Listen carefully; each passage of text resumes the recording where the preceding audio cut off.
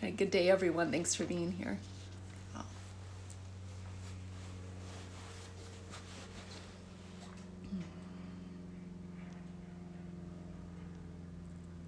I want to begin this talk with an exploration of the phrase, turn the light to shine within. So this will be a guided exercise that I'd like us to do together. And as we're following along, please, this will be an exercise where hopefully we will get a taste of what it is to pay attention to attention. And a physical sensation of what it means to turn the attention inward or outward. So as we continue, just remember that in the background, that we're watching the quality of attention. And so turning the attention to the body as we do, and please just right here along with me, we'll feel the body. So noticing breath, noticing points of contact, the sensations of the legs or feet on the floor or cushion. Maybe the hands touching the legs or each other.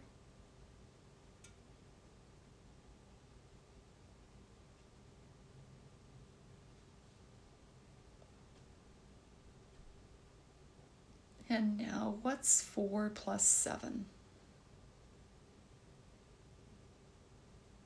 And what happened with the attention there? 4 plus 7. What's 4 plus 11? Okay. So what I find is that even with that's the end of that exercise. Even with a what we might call a mental question, something we might think of as internal. We've got to look, okay, what is that answer, right? We're not looking outside ourselves, but the attention goes out. It goes out. And similarly, of course, if we focus on a chosen object in front of us, or on another person, the attention's going to go out. We have a koan. I think it's both a preliminary koan and a part of a later koan that says, when the light falls from your eyes, where does it go? Where does it go? So this that we just played with is the light in the eyes. It goes out, it goes in, and it's not just binary like that.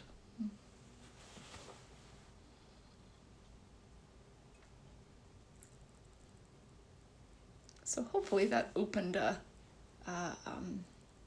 exploration for folks, and you can explore further,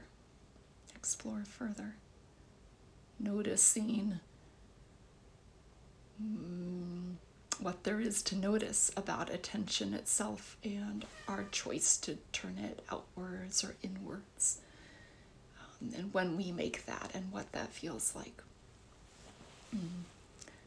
Certainly, it's not better or worse to turn it one direction or another, but rather a choice we make in response to our objective or in response to a situation. So now I want to talk a little bit about some post-retreat advice. So we ended retreat over 24 hours ago. So maybe this is a little late, but also good information to have and to review. So during retreat, we think of our, well, let me do this metaphor in case some of you haven't heard it. So there's a metaphor for the mind, that it's like a pail of water, muddy water. And if we leave the pail alone, let it just sit there, don't touch it, then with time, the dust, the mud will settle out and the water becomes clear. Comparatively clear and then completely clear. So we have the pail of water that is us, and with a period, any period of prolonged sitting, the mind settles somewhat. Some retreats more than others, that's just life, but settles somewhat. And then retreat ends, and inevitably, stuff gets stirred somewhat. But what we don't want to do is, as soon as retreat ends, shake the pail around. Like, why would we do that? And this is a group with some maturity.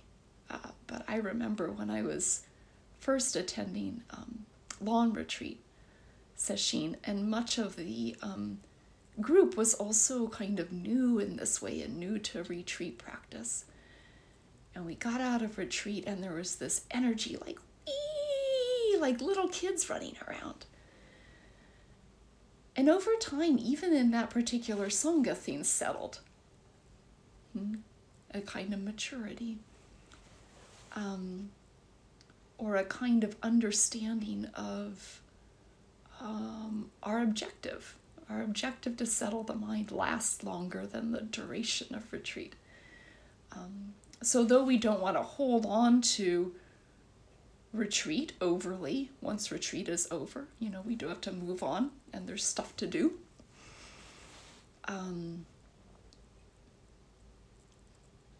We still might do well to minimize screen time, for one.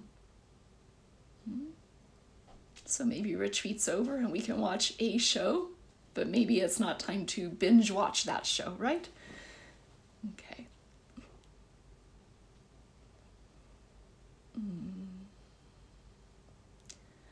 And the rest of retreat advice, it's similar or overlapping with general advice for grounding, really. So next suggestion, simple physical activities, such as the ones we suggest for during a time during retreat when we're not in the Zendo.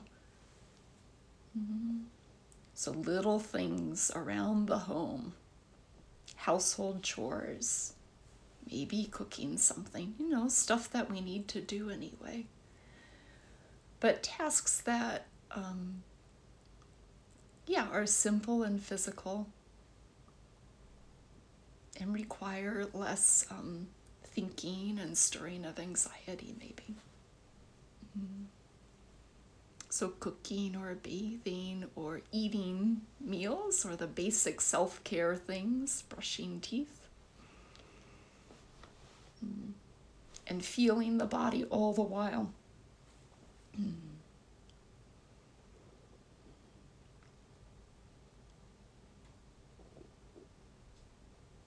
I also find it helpful when I'm grounding to drink water or be in contact with water, drink lots of water, and eat really solid foods. My go-to is almonds, roasted almonds, or nuts in general. Can help with that. And then there's various physical exercises in the body that you may have learned to help with grounding, stomping, or just stretching and feeling, paying attention to the earth, or paying attention to solidity in general, or the earth element in us and in things. And by earth element here, I just mean that sense of solidity, that aspect of things which is the solidness of it. There are other aspects to things, but we can focus on the solidness of things, including this body. There are solid parts of the body, aspects to the body. And just like we can choose to turn the attention inward or outward, we can turn the attention, we can shine the light of the attention on certain aspects of reality.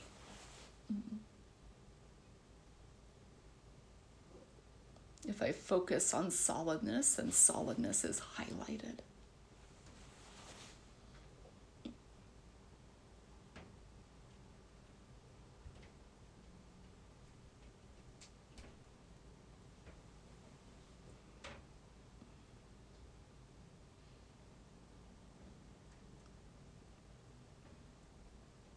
A couple more things.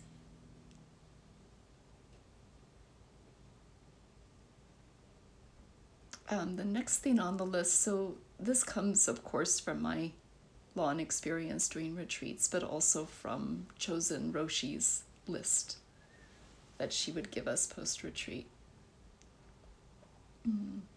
So next is to keep doing Zazen, as you have by coming here.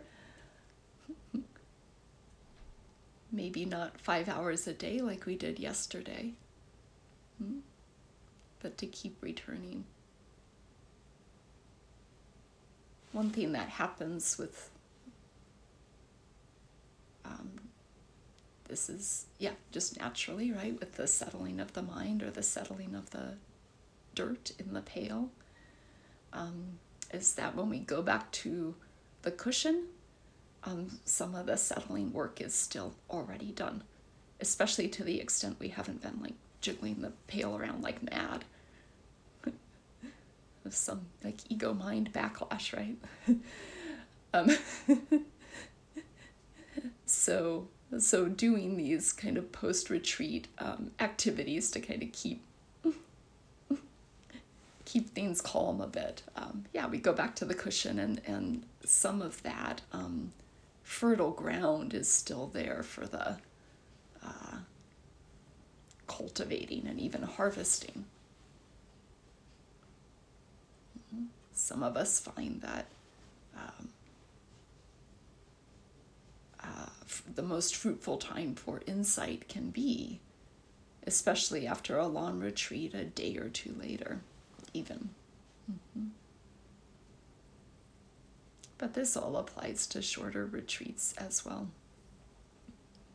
And then lastly, on my list here is the suggestion to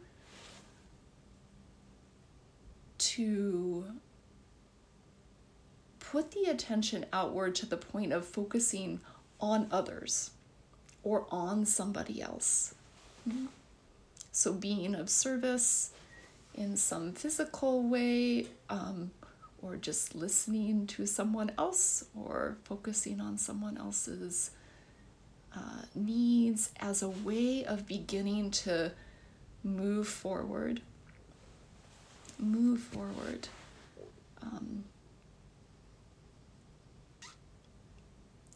And share our insight and being and energy and life with others in a way that only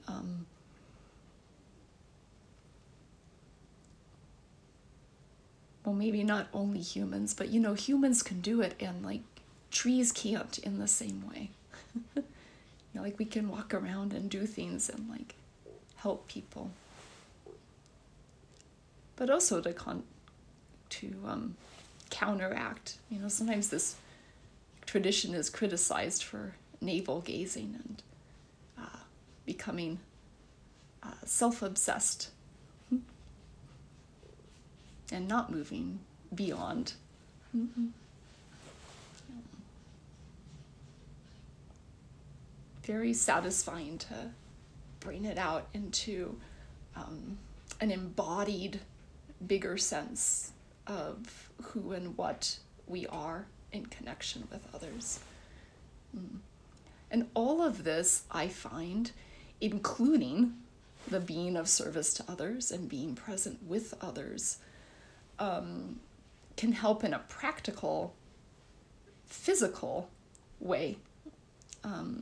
Namely, especially after lawn retreats, if that energy that's been low in the body and settled comes up too quickly, I can even get like migraine headaches or nausea. So keeping the energy low in the body helps prevent that, in addition to the other benefits I've mentioned. So that is my talk for tonight. Thank you for listening. And then maybe once we've concluded and done our 4 principles of practice, others will have additional grounding techniques or post-retreat activities or ways of turning the mind that have worked for them. Thank you.